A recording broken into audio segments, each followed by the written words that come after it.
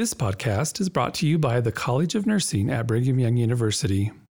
For more information about its programs, faculty, students, or alumni events, please visit nursing.byu.edu.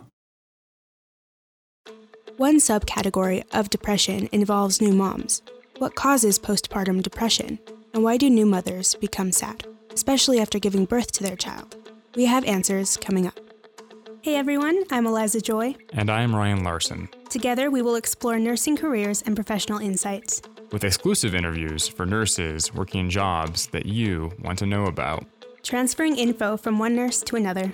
This is the College Handoff.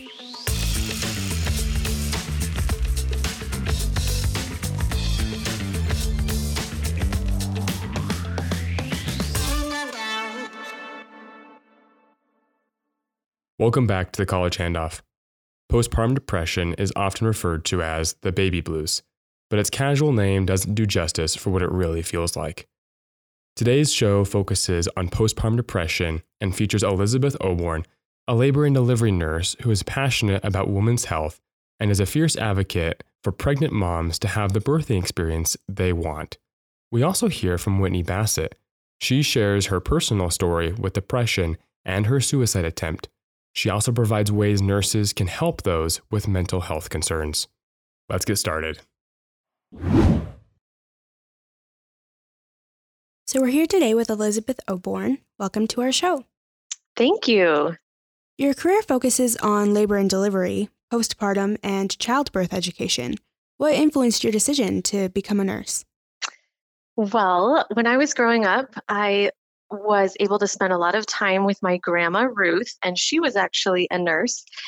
She spent a lot of years in the maternity department. Now, things have changed a lot since then, but I still remember getting out her old stethoscope and seeing her photos in her white, starched nursing uniform and hearing her stories. And I think that kind of lit the fire that this is something maybe I should look into. And I kind of haven't looked back since then. So I understand you're a fierce advocate for moms everywhere to have the birth and postpartum experience that they want to have. How do you do that? So I feel like that all starts with education and helping people to understand really what is going on in the labor and delivery process, because so many people don't know what are their options and do I have choices, and if someone says I need to do this, is there any other, are there any other paths that I can take? And so I just really want to give moms all of the knowledge and information that they need to be able to feel empowered to make the decisions that they feel comfortable with. And whatever that decision might be, I just want them to feel heard and respected and know that they have choices. So I think a huge part of nursing is teaching, right? Whether we're bedside nurses, we still teach a lot, or whether we're nurse educators, of course, we teach there too. But I just want people to understand what's going on so that they can make the right decision for their own body and their own family. You've been teaching these classes for 6 years now. Is there something that surprises you with those that attend your class? Like, are they prepared to be parents? You know what? Most often, no. Patients are not prepared. They're not really understanding what's going on. I kind of think of it as when I walk into a mechanic shop, like a car mechanic shop, and I'm bringing my car in for some issue or another. I have no idea what is going on with my car. I don't know cars at all. I don't even care to know cars. I just don't understand it. And so I don't even know what questions to ask.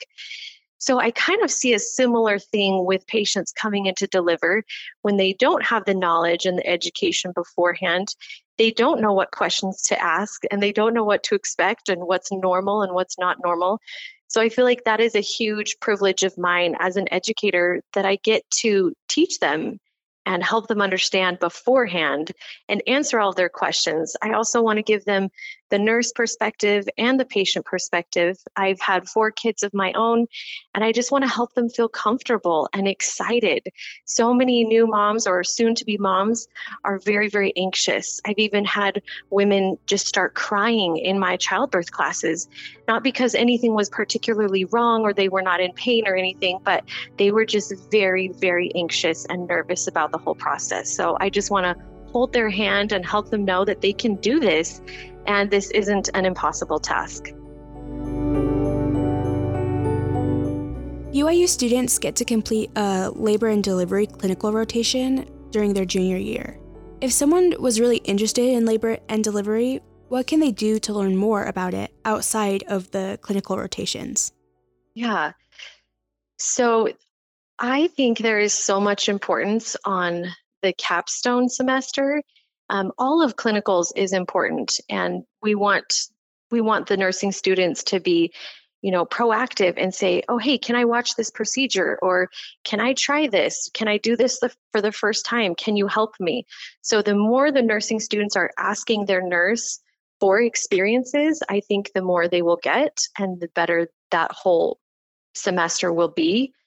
Especially with capstone, that was huge for me. I was able to do my capstone in labor and delivery at Utah Valley, and that was absolutely crucial. That helped me get my foot in the door.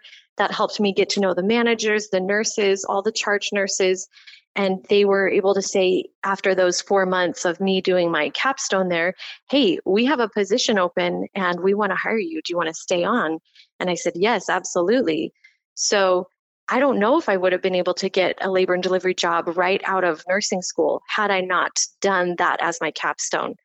So just be proactive and be excited about it. Be willing to do the work that maybe others don't want to do, even if it's something kind of mundane like a bed bath or, something that is not that exciting. If you offer to put in the time for those type of things, a nurse is going to come and find you when there's other exciting things or really good learning experiences. They're going to say, hey, why don't you come in here? The patient said it was okay, and come watch this. So whatever your interest is in, whether that's OR nursing or ER nursing or med surg or labor and delivery, it doesn't matter. But if you know you might be interested in that, jump into it full force in your capstone so that you can see for 4 months, well, do I really like this? And do I want to go into this, full time when I'm a paid employee? And if not, that's okay, because it's just 4 months and you can say, actually, I don't really love this. And that's okay. Give yourself permission to change your mind. But if it is something that you really connect with, then that's what an awesome opportunity to just go into that full time. I think that's great advice.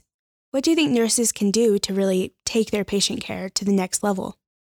So I really encourage nurses to really listen to their patients. Now, I know we've been talking about educating our patients, and that is wonderful and super important, but also we need to listen to our patients.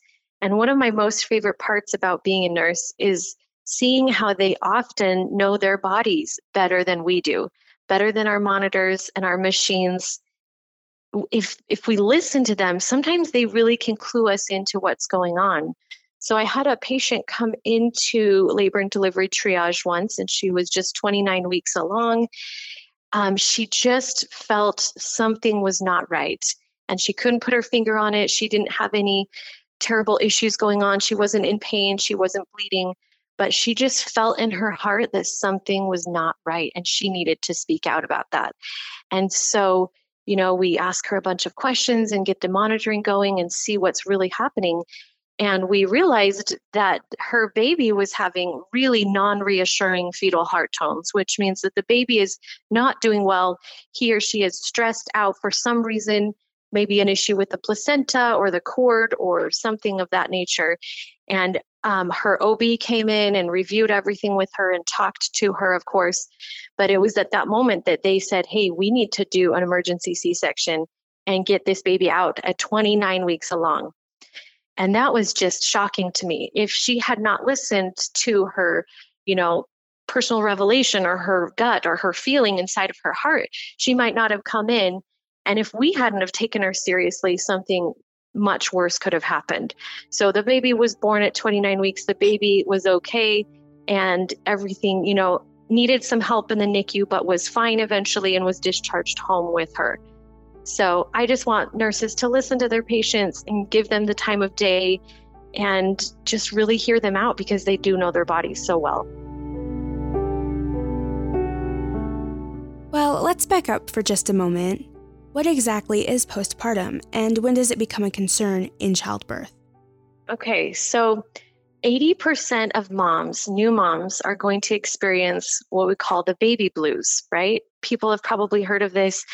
It's a feeling of sadness, anxiety, overwhelm, nervousness, fatigue, all of those new emotions that come with having a baby. The good news is that for most of us, it only lasts 2 to 3 weeks from delivery. And then it goes away. And then we start to feel better. The hormones start to regulate. And we kind of get into a groove with our baby and we start to feel more normal. But for many, maybe for 15% of women, that feeling lingers past the 3-week mark. And at that point, we do call it postpartum depression. So we don't even bring up the term postpartum depression in the first 3 weeks. So postpartum depression can be very severe. It can cause hallucinations and obviously nervous feelings and down and crying for no reason and different things like that. But we want these mamas to know there's help out there. And often the sooner you reach out for help, the quicker you will feel better and the better your outcome will be. So I don't want these mamas to ever feel alone or nervous or thinking, what did I do? I must have messed something up, or I didn't eat the right foods, or I didn't take the right supplements. But that's not what's going on. So we want to help those women. We just need them to be strong enough to reach out for help. And that might mean a support group that meets virtually or possibly in person, or that might mean reaching out to their OBGYN and discussing medication options. There are different herbs and supplements that a lot of women have seen results with as well. Of course, there's therapy, right? And so there's just so many options that we want women to know those are available to them, and they shouldn't have to suffer through this new baby period alone and feeling scared and frightened. I'm sure being a part of all these births is a very exciting part of your job, but what's your favorite part of your job? You know what? I wish that I had recorded from my very first, working in labor and delivery starting in 2008. I wish I have recorded the number of births that I have been in. And I wish I had that number. But no matter what, I get goosebumps every single time a birth happens, no matter how many times I've seen it before. It's just that moment of relief that I see in the parents' faces when this baby comes out and they start crying and they start breathing. And it's just so exciting. And they put that baby up on mom's chest, and it's just like nothing matters anymore at that moment. That's probably my favorite part, is just seeing that first connection and that first bond between these moms and dads and this new baby. So I love it. I get goosebumps every time, and I don't think I'm ever going to get sick of it. Kind of along those same lines, what's one of the most impactful experiences you've had while working in labor and delivery? Yeah, so not all of labor and delivery is, rainbows and butterflies and happiness, right? Now, most of it is. And that's one thing I love about labor and delivery, is that probably 97% of it is wonderful and joyous. But then you get that 3% of the time where it is just really hard and really sad. And I once had a patient come in. She was just 32 weeks along. She came in for decreased fetal movement. So she hadn't felt the baby move in a little while, and she was concerned enough to come in and get checked out. Now, patients come in for decreased fetal movement all the time, so that is not abnormal. So I go into her room and I introduce myself, and we start asking a bunch of questions, and of course putting the monitors on her tummy to see what's going on. And I happened to be 32 weeks along with my first child as well. So we kind of had that bond right away. And I said, oh, my due date is just a few days off from yours. And that was exciting. And then I started to move the monitor around on her belly. And I kept moving it different areas. And I could not find a heartbeat on that baby. And I'm starting to get nervous. And I'm just keep trying different spots and have her move and have her tilt and have her drink ice water and different things.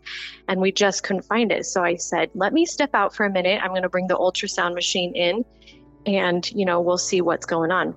So I stepped out and I talked to my charge nurse and I explained everything that was going on. And she's like, Elizabeth, you can't go back in there. You are 32 weeks along. She is 32 weeks along. You can't go back in there because if this doesn't end well, she's not going to be able to handle that and seeing you and seeing your pregnant belly. So I didn't go back in, and the charge nurse went in with another nurse and she brought in the ultrasound machine and she couldn't find any cardiac activity. So the baby had passed away.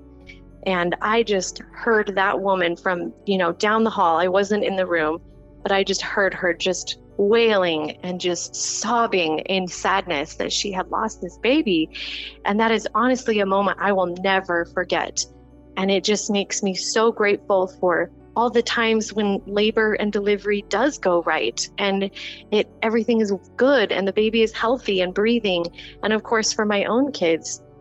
But that is just a moment I will never forget. I feel like I can still hear her cry in my mind because it was just so significant to me. Wow. Thank you for sharing that story. Nursing definitely has those ups and downs because I think that nurses are there for the very intimate moments in people's lives and they can't always know how those are going to go. Yes, that is true. People are just so vulnerable when they're in a hospital. Whether it's labor and delivery or any other area of the hospital, people are nervous. They may have never even been in a hospital before. They may be experiencing something for the very first time or something super scary. And just that we as nurses get to be a part of that and get to help them kind of, go into new territory and help them do it with success and with knowledge and empower them. That is probably my favorite part about being a nurse. Well, Elizabeth, we want to thank you so much for coming on the show and sharing those impactful stories, along with your amazing insight. It's been a real pleasure having you on the podcast today. Thanks so much.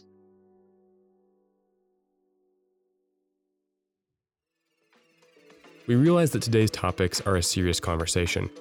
If you're thinking about suicide, are worried about a friend or loved one, or would like emotional support, the National Suicide Prevention Lifeline is available 24/7 across the United States. This service is offered to anyone and is free and confidential. If interested, please call 1-800-273-8255. Our next guest today is Whitney Bassett. She's a nursing professional and a BYU nursing alumni.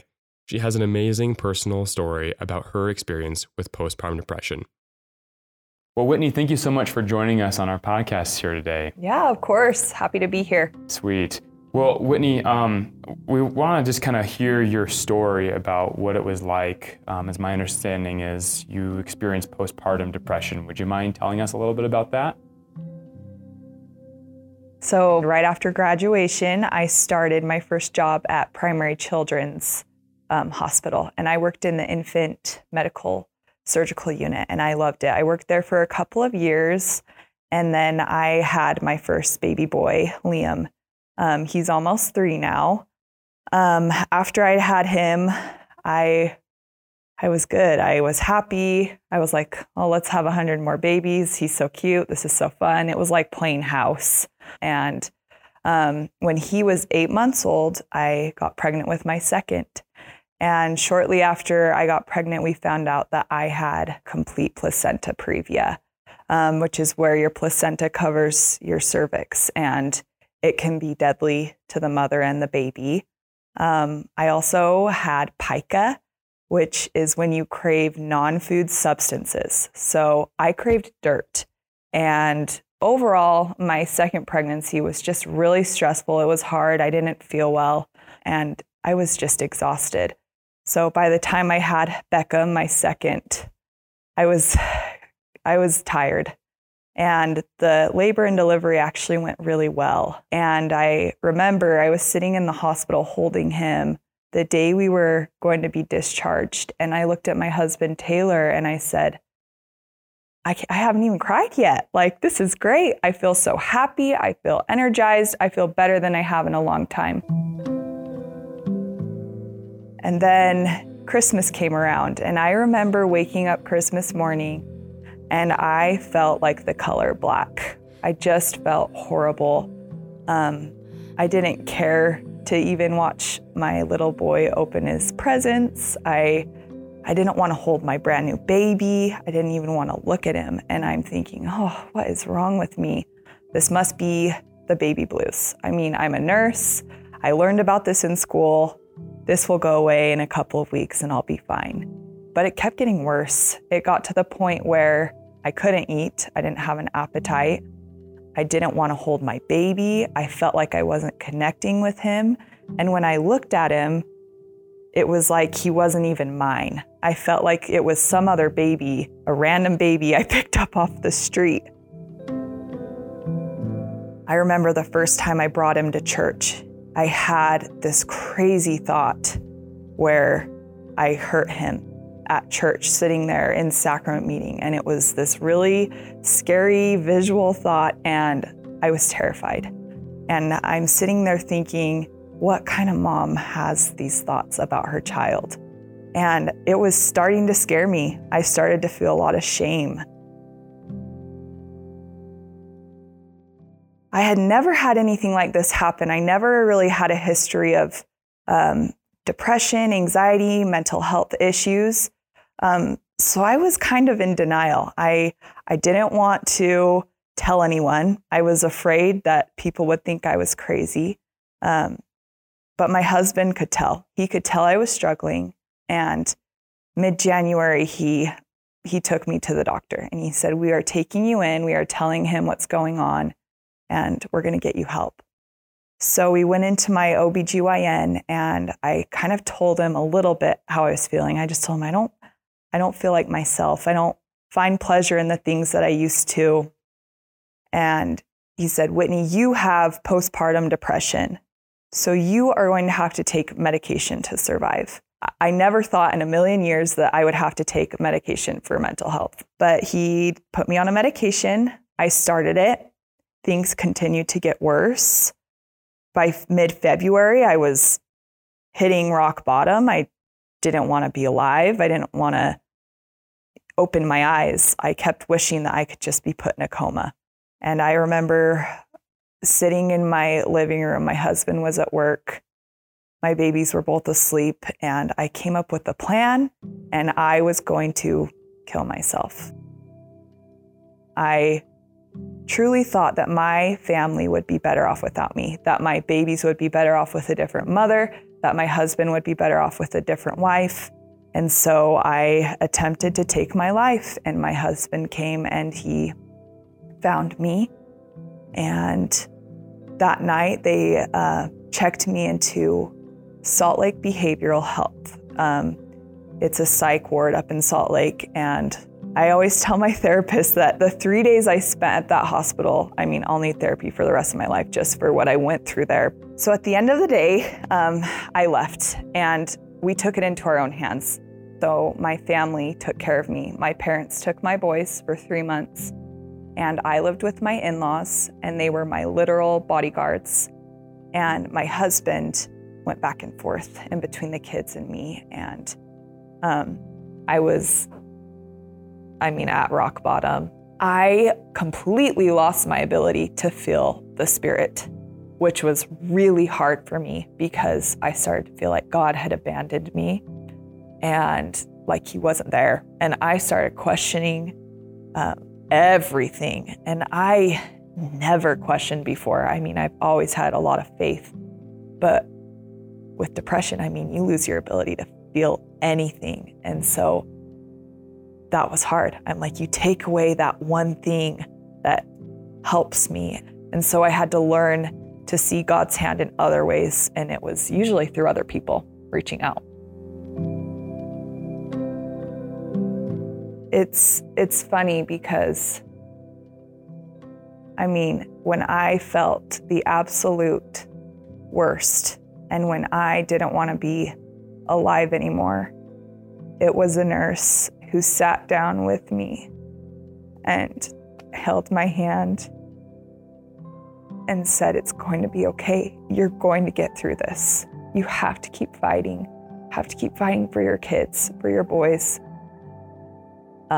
Laughed with me, she cried with me, and she spoke from the heart. I didn't feel like it was rehearsed.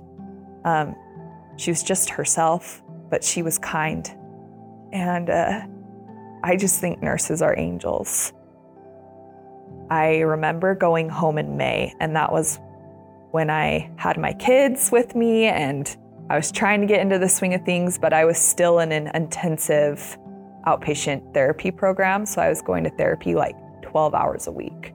And I started to feel okay, but it took some time for family members to let me take that next step. And even still, I mean, not today, but in the last year, there have been moments where I'm like, okay, I need to take a break. I need someone to take the boys, and I need someone to be with me. I don't feel safe right now. So yeah, it's hard. It's hard. But I feel like I'm healing, and I feel like I'm Whitney again. So because you were a nurse, do you think that made it harder or maybe easier to reach out and get help as soon as you felt like maybe things weren't quite right? Yeah, I think I knew. I mean, I had learned about this in school. I had learned the signs and symptoms. I knew that I probably needed to go see a doctor, but as we know, a lot of medical professionals aren't the best patients, and I was nervous to go in. I had my own, I guess, stigmas against mental health, and I didn't want to be placed in that category, which now looking back, I'm kind of laughing at because that's completely ridiculous. I mean, it took time for me to be able to say, okay, I need help, I need medication, and that's okay. Just because I'm struggling with mental health doesn't make me a weak person, a bad person. It's a medical condition that I have, and I need help. But after getting into it and kind of losing my pride, it was helpful to be a nurse and have that knowledge and kind of advocate for myself. And Whitney, I imagine you're not the first nurse that's experienced postpartum depression. I'm certain that you won't be the last one either. Right. So, what recommendations would you give to our students that are graduating now, who are hoping to do what you do, start families in the future, and might go through some of the same things that you went through? Yeah, I mean, in Utah, right now, 1 in 4 women suffer with postpartum depression. Wow. 1 in 4. And so, I mean, in a class of 60, that's a good majority of the people in the class that will either have a sister or a friend, or everyone will know someone who suffers with this disease, with postpartum depression. And so it's important that we educate ourselves. Yeah. Do you think there's something in particular you might tell maybe a young nursing student who's starting a family and experiencing the same things that you experienced? What advice would you give them? Oh, advice. I mean, first off, I would just say, be kind to yourself. I think as nursing students in general, I mean, I remember in my class, at least, we all wanted straight A's. We all wanted to have the highest score on the test. We all wanted to be perfect. And that's just not possible. And the older I've gotten, the more I've realized that, I mean, I'm not going to attain perfection. And so when we do struggle, that's okay. And it actually allows us to connect more with other people because everyone struggles. And I would also say, don't put your dreams on hold. I don't think that you have to be the sacrificial lamb for your family as a mother. I think, sorry, I'm going on a little tangent here, but great. When I hear someone say, oh, my mom is so selfless, or anything like that, I kind of get like, oh, I don't like that word selfless, because what does that mean? Like selfless, you don't have a self. I think it's important as mothers, as nurses, that we still fight for what we want to do. You can still be a mom. You can still work. You can still do everything that you want to do. And if anything, it teaches your children to go for it. So I would say, keep yourself a priority. Don't become the sacrificial lamb for your family. Wow. I think that's really cool, especially with how demanding I'm sure motherhood can be. Yes. And with nursing, if you're not 100% there yourself, you really can't turn around and help others. You can't help patients. You can't help your own children. Mm-hmm. So I think that's really good advice. And you mentioned something that's kind of interesting to me. So you talked about being selfless. I think one of the blessings and maybe curses that church culture in Utah has is that we demand selflessness out of everyone, especially mothers. What do you think students or nursing students can do to balance this need to be a selfless caregiver, right, but also take care of their own mental and physical well-being? Yes, that is so important. There's this quote that says, "It's not me first, it's me too." And I think that's important. We don't have to just, drop everyone else and not care about what they need. And I am a mother. I still have to take care of my children. I still have to make plenty of sacrifices. But that doesn't mean that I can't take care of myself too. And I think especially as a nurse, the nursing field is hard. It's hard on you mentally. It's hard on you physically. You need to know yourself enough. You need to be able to set boundaries and say, okay, this is too much for me. This is okay. You need to be able to say, I can work this amount of time and still be happy and functioning. I think there are a lot of nurses who just kind of completely overwork themselves and are so selfless that they start to lose themselves. They don't even know who they are anymore. And I think that happens as mothers too, that we just give everything to our children. And then we're sitting there like, who am I? What do I even like to do? Like, what happened to me? But it's a hard thing to learn. I'm still trying to figure that out. I'm sure there's lots of people that are. So this might be too personal, but do you think you ever lost yourself throughout your experiences as a nurse, as a mother? Oh yeah, 100%. How did you think you got that back? How have you regained that? Or maybe you still are. What are you doing now? Yeah, a lot of it has to do with kind of pushing back at, I guess, the culture I was raised in. I grew up in Utah. I grew up thinking, I'm going to be a mom. I'm going to be a stay-at-home mom. I'm going to give everything to my kids.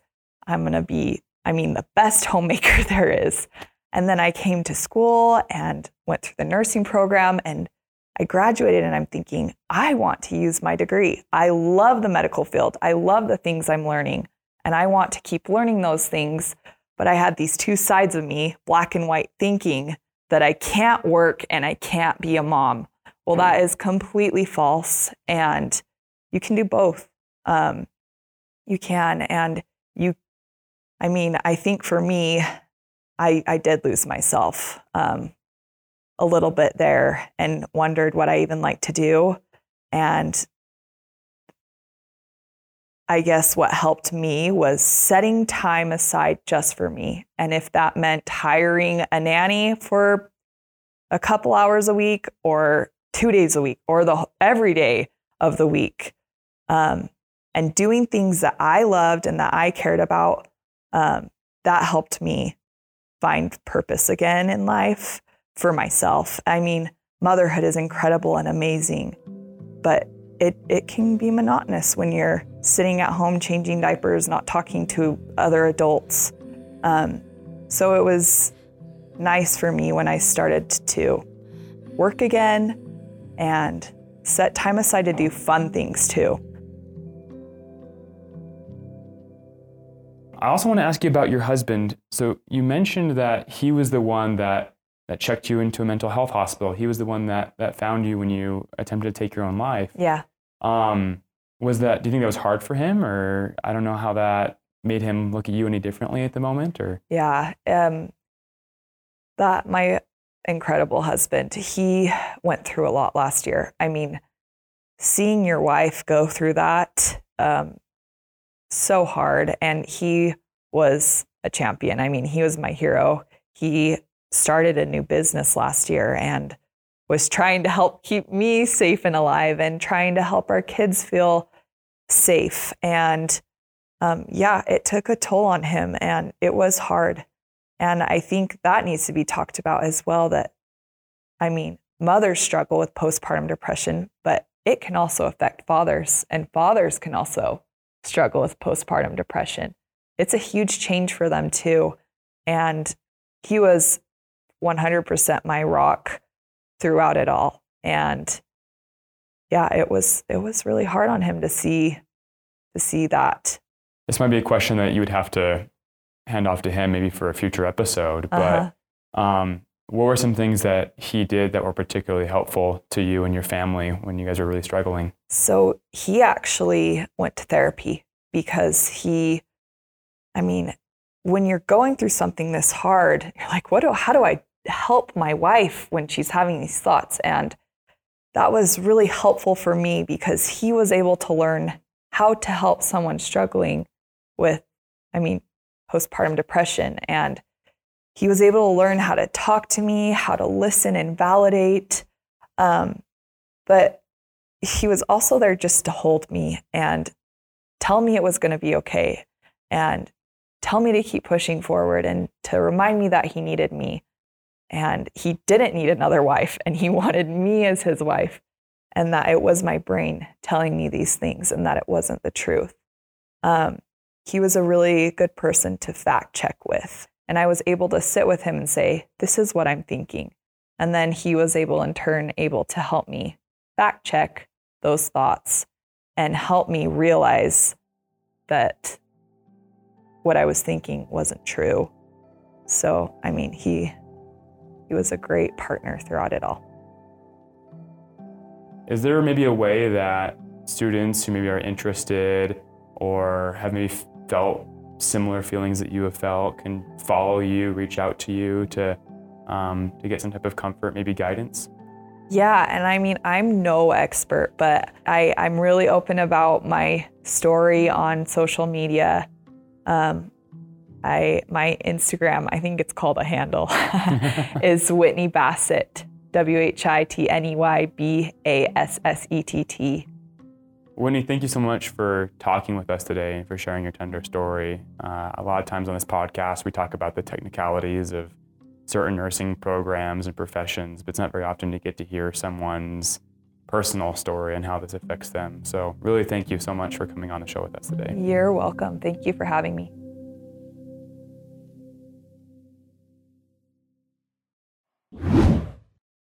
This episode was, to me, one of the more difficult ones to listen to. But it's so important to hear these stories so we can learn to empathize with those who are going through things that maybe we won't experience, or maybe people in our lives have experienced them, but we haven't had the knowledge to really help them in the past. And I know a lot more about what they're going through. Yeah, this episode was a little bit on the heavier side. However, it was also really eye-opening to see how many moms actually struggle with postpartum depression. In fact, after talking with Whitney, I talked to my mom briefly as well, and I guess she struggled with it as well, and I had no idea. I think something like this is a lot more common than at least I could ever imagine. Yeah, and it's hard to know that because there's so much pressure for new moms to act happy, right? They're supposed to be. They have a new baby, their family is growing, and when everything isn't working out super perfectly, they're kind of incentivized to hide that so they don't look like anything's wrong. So it's hard to know when someone is going through something like this. Absolutely. We also want to remind everyone one more time that if you are thinking about suicide, or if you are worried, or if you have any concerns, that the Suicide Prevention Lifeline is always available. Again, their phone number is 1-800-273-8255. We encourage anyone that might need help to get help if they need it. On a lighter note, we have some amazing episodes coming up the next couple of weeks. You can find us on Apple Music, Spotify, Stitcher, or wherever else you get your podcasts. That's right. We're out every Tuesday with amazing episodes. We'll see you next week.